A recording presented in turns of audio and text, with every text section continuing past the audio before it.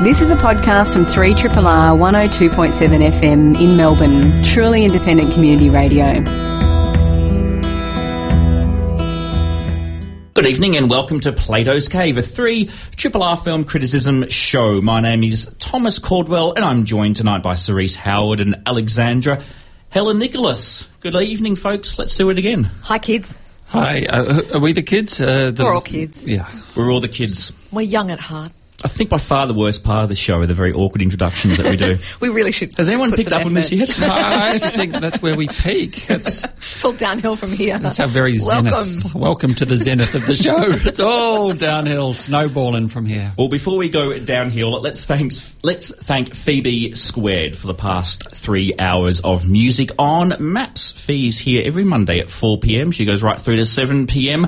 We always enjoy listening to her extraordinary selection of music as we prepare for our show. Now, tonight we're going to do a couple of films. We're going to discuss a couple of films that currently have a limited season at the Australian Centre for the Moving Image. So do check the ACME website to make sure you don't miss out on these films. We're going to be looking at Chevalier, a Greek comedy about male competitiveness, and Winter at Westbeth, an Australian-made documentary that profiles 3 elderly artists who live in the same Manhattan apartment building. But first, a film that's screening exclusively at Cinema Nova. Under the Shadow is a UK, Jordan and Qatar co-production. It's set in Iran, shot in Jordan and directed and written by the UK-based Iran-born filmmaker Babak Anvari. Most of the action takes place in an apartment in Tehran during the 1980s when Iran was at war with Iraq. Under the Shadow is a ghost story in the vein of films such as The Babadook, in that it focuses on a young woman and her daughter who are beginning to experience strange occurrences and waking nightmares within the home. They may be imagined or they may be the work of a malevolent... Not a malevolent. of an evil jinn. Oh, no. Have you had an evil gin? I've had too many evil gins and now I can't pronounce the words I want to pronounce. That was very cute, though. It was, thank you. I'm going to make this mispronunciation thing an endearing part of my whole shtick one day. A jinn is a supernatural creature from Islamic mythology, as well as elsewhere, of course. Now, look, it might be tempting to compare Under the Shadows to A Girl Walks Home Alone at Night, because it's another recent Iran-set horror film that's enjoyed a global audience.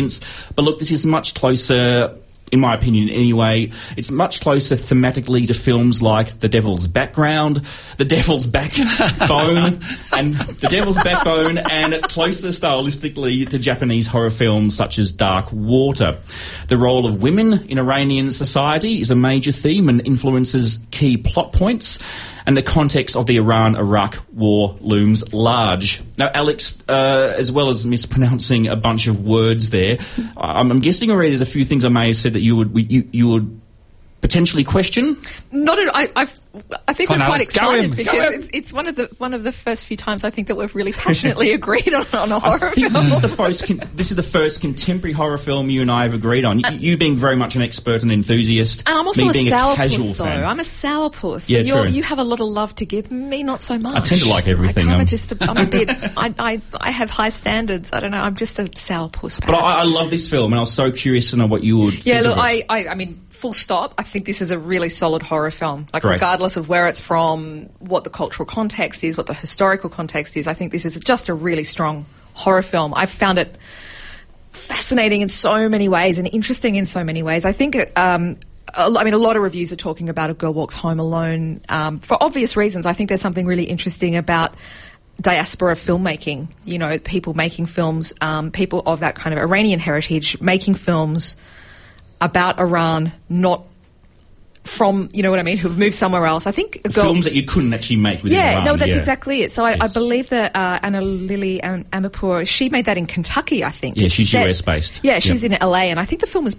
filmed in Kentucky, but it was set in Iran. And yes. I find you get the kind of similar, you know, that expat thing going on here, and I think it's really fascinating and very contemporary, you know, with, you know, mother flipping transnational flows and stuff like that. But yeah, this idea, you know, people being able to people moving out of their home and looking back at the culture that they come from, but they're disconnected to in a certain way, and kind of teasing out that relationship through genre film, I think is just fascinating. There's so much going on in that angle. I mean, this film reminded me a lot. Probably one of my favourite books on horror is by a guy called Adam Lowenstein, who wrote a book called Shocking Representation in 2005. And he has this amazing line. He does a bunch of stuff on trauma theory and horror film. And he's a great writer. But he has a wonderful line in that horror is a return to history through the gut. And I'm just going to get that. I'm going to grow more hands and just get all of that on knuckle tats. I just think it's wonderful. So he talks about films like Eyes Without a Face by Georges Franju and Return of the Living Dead. And he basically argues that horror is a way to talk about trauma in ways that we struggle to articulate more directly, and that horror has an allegorical potency unlike anything else, because it's dealing with bodies in crisis in a very specific way. And for me, this film is very much that. I think Under the Shadow, just the title of this film alone, it's not just under the shadow in that, it's spooky, but it's under the shadow of, the 1979 revolution. It's under the shadow of the Iran-Iraq war. The relationship, I think, I found it really fascinating seeing the protagonist of this film, Ashide. We see her outside of the home in a very formal environment, in very traditional dress. And then we see her at home in jeans and a T-shirt working out to Jane Fonda workout videos. This is an 80s set film. So that, under the idea of being under is extraordinarily... I just think this is such an intelligent film. Just before we let Cerise jump in, that concept of horror being a great genre to reflect cultural anxieties and concerns, that's really beautifully articulated, actually, how you just express that then quoting that author. But that's a fairly accepted argument, isn't it? And I think you can say the same for the science fiction film as well. But we definitely see that really front and centre with this film. Yeah, and I think that when you're talking about national trauma specifically... things like the Vietnam War, the American Civil Rights Movement, things like that. I think that this is a film that fits right into that. It just slots into that trajectory. Well, let's talk about trauma, a traumatic time in the life of Iranian people during the war and very soon after the Islamic Revolution of 79. But the issues that are oppressing her are issues that are still very much omnipresent in Iran today. So while it does have that historical register that this film is keyed to, it is also very much about what women are subjected to today, that the modesty police are still a force that will persecute and prosecute women who dare to go out into the world not dressed as the authorities deem appropriately, which is to say with a great deal of coverage. And I think that's where this film is particularly intelligent. It can situate itself in that historical dimension, but it's very much about the everyday as well. And then, of course, you've got something truly timeless thrown in there, which is this mythological, folkloric aspect, where this nebulous, malevolent force is... Thank you. Malevolent. Malevolent is a constant threat. Is it real? Is it not? This is something that the Babadook played with heavily here too, which is a bit of its sort of own homegrown instant mythology, but it somehow taps into this same timeless transnational anxiety about supernatural goings-on and things that even we with rational minds, and we're clearly told that the woman here is somebody who would be a doctor and is someone who thinks rationally, but even still she starts to entertain those doubts more and more. And, of course, with time we start to wonder whether this is, in fact, a film about mental health as much as anything. This weather, like the Babadook, like the Babadook, and like the Noonday Witch, the Czech film that I opened the Czech-Slovak Film Festival Amazing with film. Recently too. They're all tapping into some very similar anxieties about the place of women in this world and the responsibilities heaped upon them by a basically unfair world, no matter which society you're in, Western or Islamic. Yeah. What I really liked about the way they use this concept in this film is just how much they drew attention to the damage done to women and I suppose the collective female psyche by these restrictive laws and attitudes. I mean, the women in this film are robbed of their agencies to be independent people, and they're made to question their worth as people, as wives, as mothers, as valuable people to contribute to society. I mean, this character she's no longer allowed to study. She's no longer, and she's forced to question whether that's what she wanted to do, whether she could have been a doctor like she aspired to be.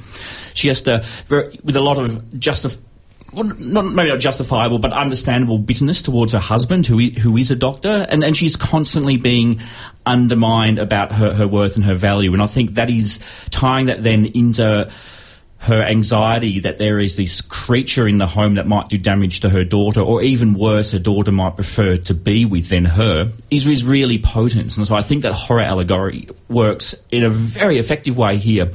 And on a more sort of trivial note, I love the fact that this film has an amazing reason for why they can't leave the haunted space. Mm-hmm. Often in haunted house films, that's one of the real sticking points, isn't it? Like, why don't they just get out leave? and go? This film provides an explanation for why they just can't get out. That's really quite powerful, profound. It's shocking. There's one. It makes you furious. I mean, there is the most extraordinary sequence of mansplaining, I suppose, in this scene. Although it's very deadly mansplaining, because the mansplainer could do her great harm if he wanted to. And you just feel this sense of rage, and it's. The subjectivity, I think, that carries this film, both on the mother and the daughter's part, and I think that's one of the interesting things about films like this and Babadook and Noonday Witch, and I think that they're the three really current films that really tap into this similar dynamic with mothers in crisis with children, with troubled children. I mean, the adult actors, of course, carry the films, but I think we can't underestimate the performances of the kids across these movies. The little girl in this, who plays Dorsa Avin Manshadi, I believe her name is. My apologies if I mispronounced that. I almost didn't realise how great her performance was, because I forgot she was acting. She was so solid, and she's a young child. She's a very little person. And she's just brilliant. She's like, I want my goddamn doll. Where's my doll? Like, I'm paraphrasing. That wasn't an exact quote. Really, I mean, I find these films really, really interesting. And what I think, these examples that we keep giving, this kind of trifecta, I guess, of Under the Shadow, Noonday Witch and Babadook, is that they all come from really different cultural contexts, is stating the obvious. So we have a Czech film, an Australian film, and an Iranian set film made by an Iranian filmmaker, even though he lives in the UK. And I find it really extraordinary, because I think that these are very different films in lots of ways, but quite similar in that setup. But when we look back at something, Thomas, you mentioned Hideo Nakata's Dark Water. And I find it really fascinating, because the way for that to enter a Western market was through a remake. I mean, it had a kind of cult film reputation, but then, of course, it was remade. What I find really fascinating is that these films now aren't getting remade. There's something about them that isn't getting lost in translation, that perhaps then once was a fear that it was, or that maybe these kind of parent, mother-child horror films were specifically a kind of American terrain. I don't know. I'm thinking a lot. I mean, I guess The Exorcist is a really obvious example, but for me, a more potent one or specific one would be something like Cujo from 1983. I'm just really fascinated by the kind of intercultural dynamics of this particular. I mean, it's not even a genre or a subgenre. It's like a setup, this kind of trope or dynamic. I just find it really intriguing, sort of mothers and children. It's moved from a general child anxiety kind of idea, which I think is a lot more of a general concept. The child is the ultimate symbol of innocence, I suppose, and it's so terrifying to think something could happen to the child. But it's increasingly become more specific to how the child relates to the mother, and how the mother is being undermined by this supernatural force. Undermined in the sense that she doubts her own ability to be a human. They're not collapsing into evil children films either, which I think is historically the kind of traditional way that these would tend to go. There's much more complexity and sophistication. We might have a taste for, I prefer the Babadook over Under the Shadow, or the other way around. In terms of taste, I think we would all probably be leaning in certain directions. But I just find that when you look at them collectively, they're really fascinating in their unified complexity. Yeah, they are, and they're all playing with that tension between subjectivity and objectivity, and whether anyone's version of events is reliable, whether any part of the narrative is reliable. In all of these films, it's collapsing at some point, and we don't know whether the child is being, say, possessed or under the influence of something. We don't know if the mother is. We don't know if the entire environment is somehow being turned against the family unit. It's complex. It's political. Not just in terms of the historical framework, but there's like a politics of female hysteria here. I think it's fascinating. And the editing of this film, I think, is superb. It really makes you doubt a lot of the time whether we are seeing a waking nightmare or what's really happening to them. As the film progresses, you're increasingly unsure. There are sort of dream sequences in that traditional sense where the character wakes up towards the start, but as the film progresses, we don't know what space we're in. It sort of all collapses in together. As well as everything we've spoken about, I just did find this a genuinely creepy, scary film. There were no jump scares. Oh, thank God. But there was lots of sort of stuff out of the corner of your eye kind of moments. I was in an audience today of some older folks, and I can assure you some of them jumped. Yeah. You know what I mean? The traditional jump scare where something just flashes at you on screen to provoke a response. But there's a scene in a stairwell where we just see something going to the apartment very quickly, and I did not see that sequence coming, and it gave me a wonderful chill. It's a really solid horror film, and ultimately, even if the politics wasn't as sophisticated as I really think it is on a historical sense and gender politics and stuff, if you put all that aside, it's just a really great popcorn movie. And there's scary toast. Isn't that the tagline? Scary toast. Plato's Cave.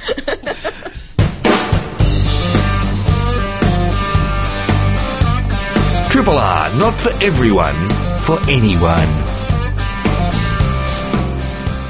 2016 is turning into a rough year in terms of losing some very significant names from the entertainment industry and quite specifically the film industry. We all, only a few hours ago, just received notice of a very important figure who has recently died. Out of respect to him, I'm going to let Cerise talk about him because, Cerise, you can pronounce his name a whole lot better than I can. Sure. Yeah, Andrzej Wajda. We covered at least one of his films during that Polish Masterpieces season at Acme sometime. We did that almost exactly 2 years ago. Yeah. A special on the Polish Diamonds. films. Yes, which was from about mid to late 1950s. This is someone whose career... some might say it peaked back then, but that would be a terrible underestimation of what followed. In fact, his career is an extraordinary one, and he'd only just finished, I think at the age of 90, his latest film, which is already Poland's entry into the foreign language category for next year's Oscar, a film named After Image.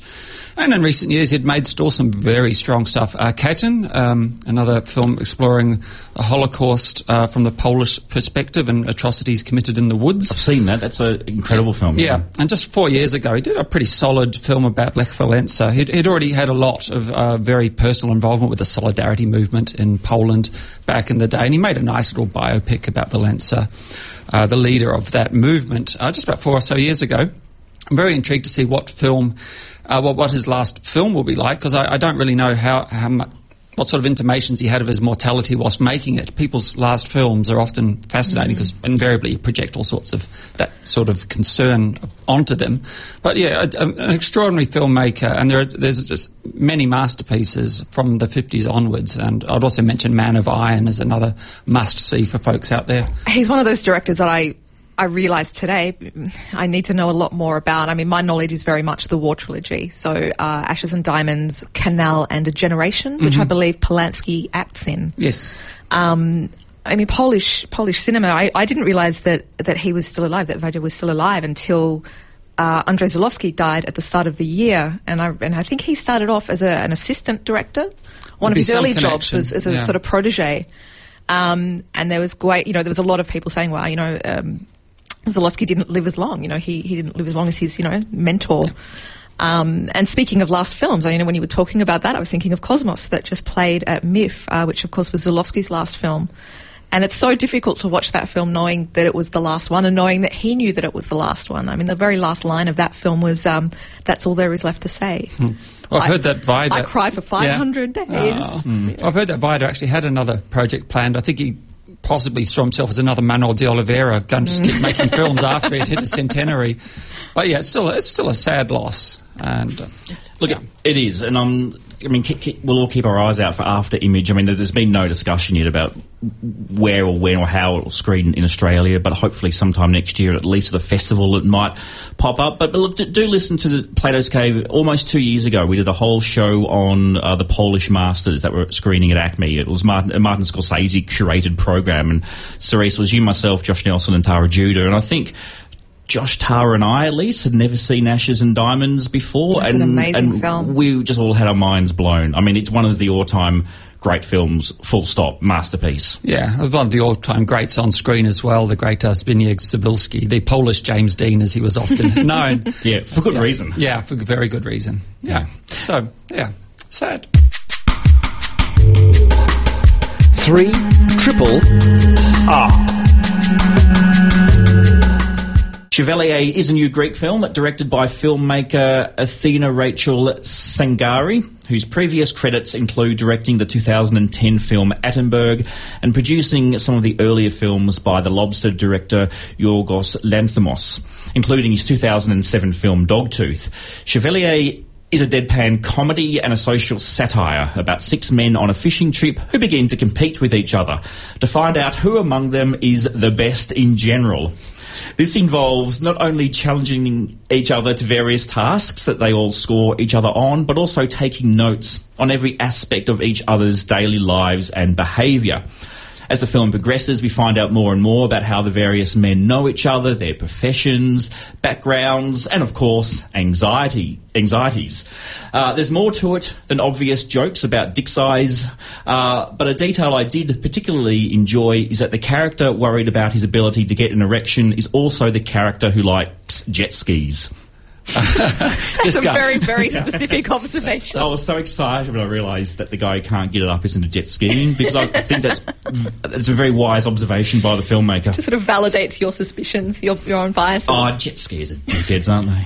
Obnoxious things. I don't think I know anybody. So, and now Thomas Caldwell rant about jet skis for an hour. Cerise, we touched on this very briefly in one of our myth shows. I think jet skis. I don't think. I've brought that to the conversation. Previous jet ski conversations we've had. We talked about Chevalier when we had Christos Chokos on the show with us. Yes, and when we say we mean you and Christos. I was going to say I couldn't remember if you'd seen it or not, because I've already given air to my love of this film, which I'm very happy to repeat in a moment. But I would love to hear your thoughts. Oh, look, I got a real kick out of this as well. It's a hoot. Yes, it is that very much a deadpan satire, but it's for this so-called weird wave, this tag that's been given this sudden spate of peculiar comedies from Greek filmmakers. This film's not actually that weird. There's nothing in it that's utterly inexplicable or arbitrary. It's a very considered film. Nothing in it seems really that like it doesn't belong. There's a very solid logic to this universe. It seems very real. It's very contemporary. These seem like quite believable middle-aged men all of a certain accomplishment in society in a mainstream sort of way. They're very bourgeois. They're middle class, aren't they? They're very much so. Yep.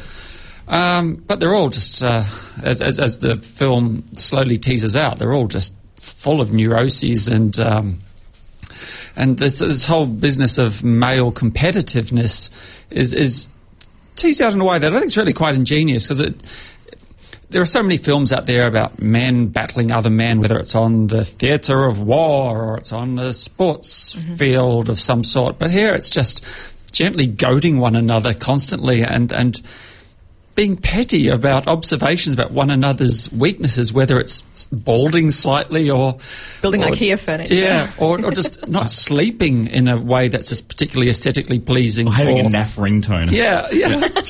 Yeah, and then being suspicious of the motivations for keeping that particular ringtone. I mean, it's just... somehow it's quite believable that when people really start to needle one another, they do get this petty. I really think this film is very smart and not actually all that weird, but it's very, very funny. The weirdest moment is this wonderful little song. I really don't want to talk about too much, but there is just one moment where the film just has a different energy to the rest of it. It's still in keeping with the film's thematics, and it doesn't seem like too absurd a leap either, but when it does go there, it gave me a a real kick. And I know you both know what I'm talking about, that particular scene, and it doesn't involve jet skis. I hasten to add. Look, I love this film as well, and I would agree with what you just said there, Cerise, that there's this whole talk about this new wave of Greek films being all very absurd and weird, and I suppose some of the films that we mentioned in the introduction kind of do fit along those lines, but what really struck me about this film is how unweird a lot of it felt. It maybe was an ever so slight exaggeration of normal behaviour, but it didn't feel that alien or removed from how I think a group of men like this might actually interact. And there are moments in this film where I could see aspects of my own interaction when I've been with a group of other guys for a long time, or when I've witnessed it as well. And because they're sort of all middle class, well-educated, reasonably affluent, it's a very polite competitiveness. So the passive-aggressive dialogue in this film is gorgeous. So all this kind of very, very male competitive behaviour I found instantly recognisable, and I don't think any of it was too exaggerated to the point of being unbelievable. I mean, they could have gone for so many really easy laughs. And you mentioned the war film, the sports film. I even think of all the broad comedies where men sort of have to prove their masculinity to each other to win the girl. You know, that's sort of a staple of a lot of American comedy. Yeah, nothing like this. And yet I laughed out loud many, many times in this film, partly because it was genuinely funny, and otherwise it was just so delightful. And I think the key to what makes this works so well is I think it's a very kind film. I don't think it's necessarily... I don't think it's necessarily mocking or ridiculing men. Maybe it's holding up a mirror in a gentle kind of check your behaviour type way. She's trolling men children. Yeah, but not in a nasty way. It feels very affectionate. Yep. Like, I still liked all these guys to various degrees. There was no one in this film who I disliked, although I sniggered at the bad behaviour at times. I think that's the key. It's a very critical film, and ultimately it's very kind. What I love about this film, I mean, I love a lot about it, but there's a particular actor in this film who was also in a film called Suntan that played at MIFF this year, which is one of my films of the year. I'm conflicted which one of these films I liked the most, and they both star the same guy, a guy called Makis Papadimitriou, who played Dimitri in this film, the brother, the younger brother. Oh, he's a gorgeous actor. I think it's hard to pick one character in this film that is the best in general. But I love Dimitri because, this is absolutely not a spoiler, it's a big question in this film, who's going to win? It's never a question who's going to lose. It makes it very, very clear, I think, from the outset who the loser is. He's the one character who's not alpha, isn't he? And I think that he makes the film in a way. I think that he's such an important aspect of this film because he knows as well, and he just kind of opts out quite happily and quite comfortably, because he's obviously lived his life with his older brother, Yanis. Is his older brother Yanis? Yes. Who's just a mean bully. But all of these men are kind of, who's going to win? And Dimitri's just like, well, it's not going to be me. And he kind of rolls with that, and it just gives it this really delightful energy. And where he ends up, I think that he plays a really crucial moment in the climactic scene of this film that for me is unparalleled in any other movie this year. He is kind of the soul of the film, and the other observation which my partner made when we were watching it together is he's also the character who'll stick up for other characters. So when the pack mentality begins and they all take turns ganging up on each other for really trivial things, he's the one who will often step in and defend the person being picked on. Mm-hmm. Really gorgeous character. I think he's fantastic and really important, and just this lovely love he has for rounded pebbles, and the game that he's playing isn't the same game that the other guys are playing, and he's not the central figure. It's not like we see this competition through his eyes in any particular way, and I like that the film doesn't really give us one single character who we align ourselves with in terms of audience connection. We're almost quite objective onlookers to the games. Well, that's so that the film can enjoy playing games with us as well, as various characters try to forge sort of allegiances with one another, and that all gets very uncomfortable. There is some of that comedy of discomfort in this film. I found myself just retreating into my seat once or twice, just feeling, just finding it all a bit cringeworthy, but very funny. It never made me really original series of The Office level of discomfort. That used to make me retreat into my couch, into the corner, and wish to bury myself in cushions and other forms of comforting embraces. It's just, but this is still I found some of it a little excruciating, but very funny. Yeah, it's I'm just trying to think. There were moments where there's sort of this veneer of mannered behaviour that every now and then breaks down, and the characters lose control and say what they really think of each other. And I suppose they are quite awkward, embarrassing moments, because it's characters who are trying to present this veneer of respectability the whole time to get the good points, and then something happens and then they snap. And I mean, the lovely detail in the film is when these two characters do break down and really show their true emotions, the other characters there silently taking notes. She directs the hell out of this. Yeah, and there's also really. And there's sort of like a secondary characters in the film as well, yes, who are observing this, who then get drawn into it as well. I think that's a nice buffer between them and us in the audience almost as well. Infected by the game. Yeah. It's really... where this film goes, I think, is quite interesting. Yeah. I think it's fantastic. I think it's one of the smartest observations of a very recognisable masculinity that I've seen in cinema for a very, very long time. Because we often get extremes. Yep. You know, like the sport film or the war film. This is middle class, middle age men behaving in a way I found very, very recognisable. Yeah. So much pathos. Quite a bit of pathos also. 3 triple.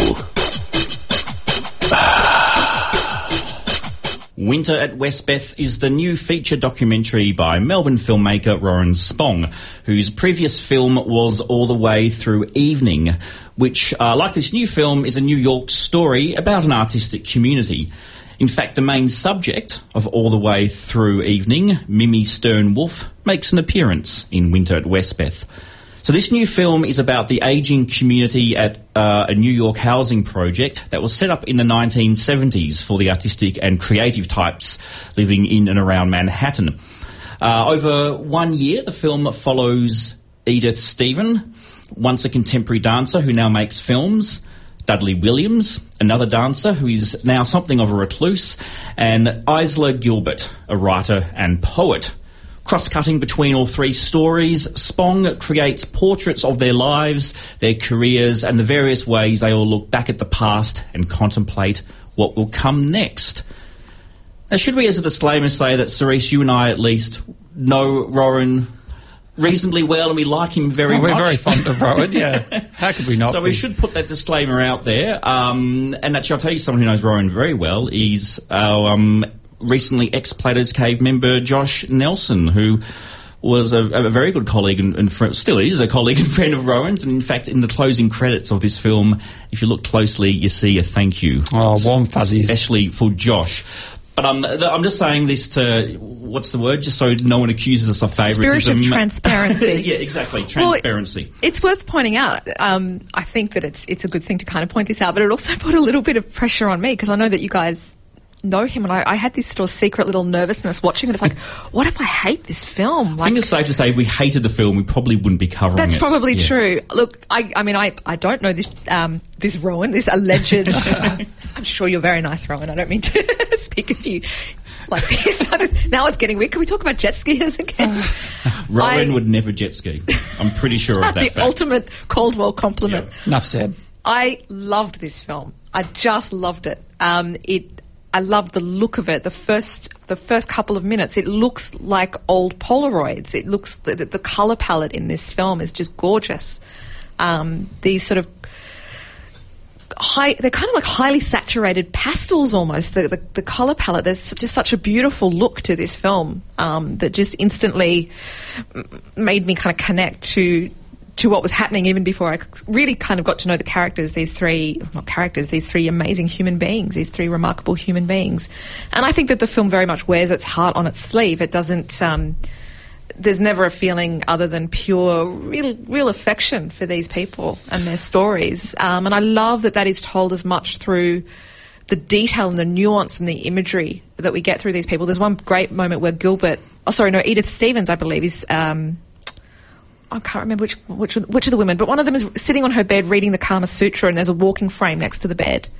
And it's just this little flash, just this beautiful little image. It's just very casually shown. And it's just everything you need to know about this woman in this one image. It's fantastic. I think there's a really wonderful strategy adopted at the very outset, which immediately inspires confidence in the film that's only just beginning, which is we see a woman who somehow immediately grasped was going to be a player in this story, and she's delivering a voiceover or doing some recording, and we already sense a rapport between the filmmaker and this person, that there's a conversation already underway, and that we sense there's that one of them is the other's confidant in a way already. There's already this dynamic that's going to be very positive and will draw out good things of some probably going to be very interesting people. And yes, in due course, their stories are... details emerge like that, which speak volumes, but also we do learn particulars about their careers, and which have, in the case particularly of Dudley Williams, attained some quite extraordinary heights. He was, by all accounts, a very well-known, revered dancer who came from tutelage under, now what was her name? Extraordinarily Martha famous. Graham. Yes, Martha Graham. And... yes, but who has in latter years become a recluse within this extraordinary building, which as soon as it was described and the purpose it was built for, and or rather the purpose that especially was adopted for it in the, was it the 70s? 1970, yeah. I believe. I mean, I just was suffering fits of envy, thinking, to live in such a place, artist's refuge, but a glorious refuge, even if there aren't elevators that work, who needs them? Just to be in that environment, my mind was working overtime imagining all of the, what I believe the kids these days call synergies between all of the artists in this community. It's just idyllic. I think at one point one of the people in the documentary refers to it as a naturally occurring retirement community or something like that. I love that so much. That's how it became eventually. Yeah, These people they moved there and nobody left. They just stayed there, and they all kind of got old. It reminded together. me of something from an Armistead Maupin novel. Mm-hmm. I mean, he wrote about San Francisco, yes. but this is the kind of fictionalised places he wrote about, and he was the real thing. Look, I've seen all of Rowan's feature films, and I met him quite independently of knowing Josh Nelson. When I used to be on a different radio station, I interviewed him for his feature debut film, T is for Teacher, a really stunning portrait of 4 transgender teachers in America who talked about the transition and how that affected them in the classroom and in the community. And the thing that immediately struck me about this film is Rowan has a beautiful rapport with his subjects. Now, some people may feel that documentary filmmaking is meant to be detached and objective. I'll always argue against that. That's a news report. Documentary filmmaking is different. It takes very different modes. And ever since then, he's mainly explored the arts in among different communities and interesting people. And his films are deeply, deeply humanistic. They're often films about people who have come from a lot of hardship earlier in their lives, who have come to some kind of peace through artistic practice. And I mean, his last film was about a concert for a lot of AIDS survivors, and sort of a dedication to people who had been lost in the AIDS crisis in the 80s and the 90s. And that humanity is something that's quite rare to, I think, project on cinema in a way that doesn't feel a little bit twee or saccharine sometimes, but it's so genuine, and he really gets to know these people, and you see them opening up to him, and you see them trusting him, and they're such amazing characters. I mean, the 2 women in this film are very verbose. They have amazing insights, really fascinating perspectives on the world. And it's through one of these...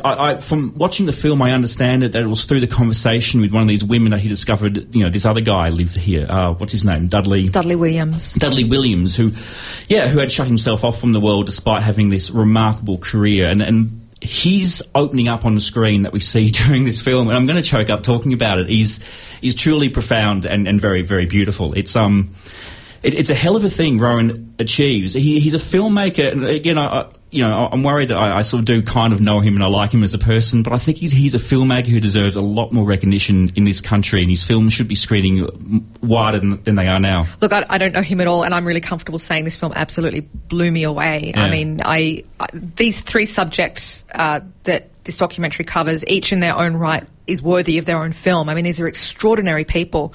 But the way that he brings their stories together, this idea of community is so vital that they're not standalone stories. And we find that in the last minute and a half of this film, that the impact of which has gone unparalleled in my year, and I'll just leave it at that. Yeah. But this is also not just an emotionally beautiful film. I think it's a visually, formally really beautiful film. The textures, things like chipped nail polish, these tiny little details are just exquisite.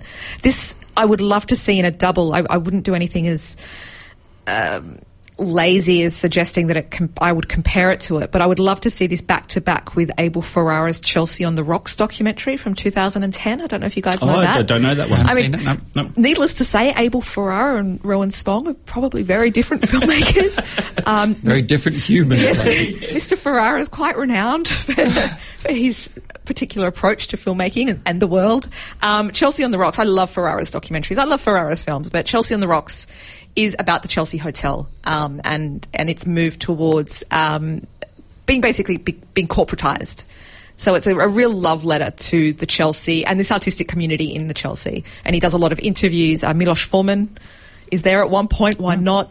Ethan Hawke. Ethan Hawke is there. I mean, so it's a bit more celebrity whiz bang. But and of course, Ferrara immerses himself very much in the middle of this story. But they are. I mean, I think that Winter at Westbeth and Chelsea on the Rocks, they are these New York artist community films. It's not just about one person. Even Ferrara is like, well, it's about a community, which is unusual, I think, for Ferrara.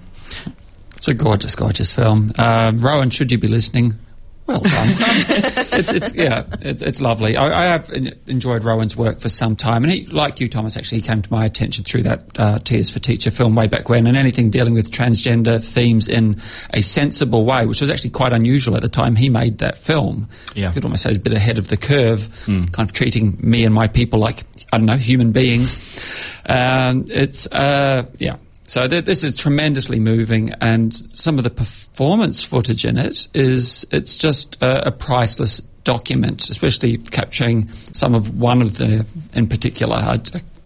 And I'm going to choke up if I talk too much about it also. Well, Edith Stevens' films, I found really, the archive footage of Edith Stevens from her sort of 60s, the happening, when she's talking about the happenings and what she was doing with dance and film, I found really interesting. And even the contemporary performance stuff with Gilbert, with her poems being turned into operas or... when she reveals her body of work, like the physical... That real Emily Dickinson moment where you realise that there's actually like an entire... archive. I mean, this film, it's been positioned at ACME as part of their seniors program, and I understand why they would do that, but I hope this film goes out more broadly, because it does, I think, pay a lot of respect and remind us that people of that age... I think we live in a culture that often forgets or dismisses these people and trivialises their interests and creativity. They and become exploits. hobbyists. It's almost like it's just to keep them busy, and it's like, no, these were professionals at the top of their game, and kind of still are. And yes, exactly. There's still real vitality there. The spotlight maybe has moved, yes, but they're still doing amazing work, and they can artists. Talk about this work with such fierce intelligence and passion. I mean, they're the real deal. These are true artists who deserve our acclaim, and I just think this film... Yeah, so well pieced together. The choices it makes about when to cross-cut between the subjects, the choices it makes about when to show us archival footage and come back to contemporary, it just portrays this beautiful portrait of these three amazing people and, by extension, the broader community. I think the really strategic move it makes is to avoid being patronising, which is, I guess, where we're going with all of this. And I think it does that very, very specifically by just letting these people speak. But, there's not people's, answers to questions and things like that. They're really left to talk for themselves. They're not, words aren't crammed in their mouths. It's really impressive.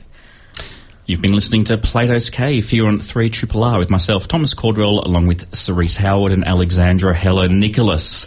Under the Shadow is screening at Cinema Nova, courtesy of Rialto Distribution. Chevalier is screening at ACME, courtesy of Vendetta Films, and Winter at Westbeth, which we were just discussing, is also screening at ACME, courtesy of Vendetta Films. Both Chevalier and Winter at Westbeth do have limited screening days and times, so go to acme.net.film/ Sorry, I'll start that again. Go to acme.net.au/film for more information. Coming up next, Local Landlord General with Jason Moore, a man who does not need to jet ski. Good night. This has been a podcast from 3RRR 102.7 FM in Melbourne. Truly independent community radio. Want to hear more? Check out our website at rrr.org.au.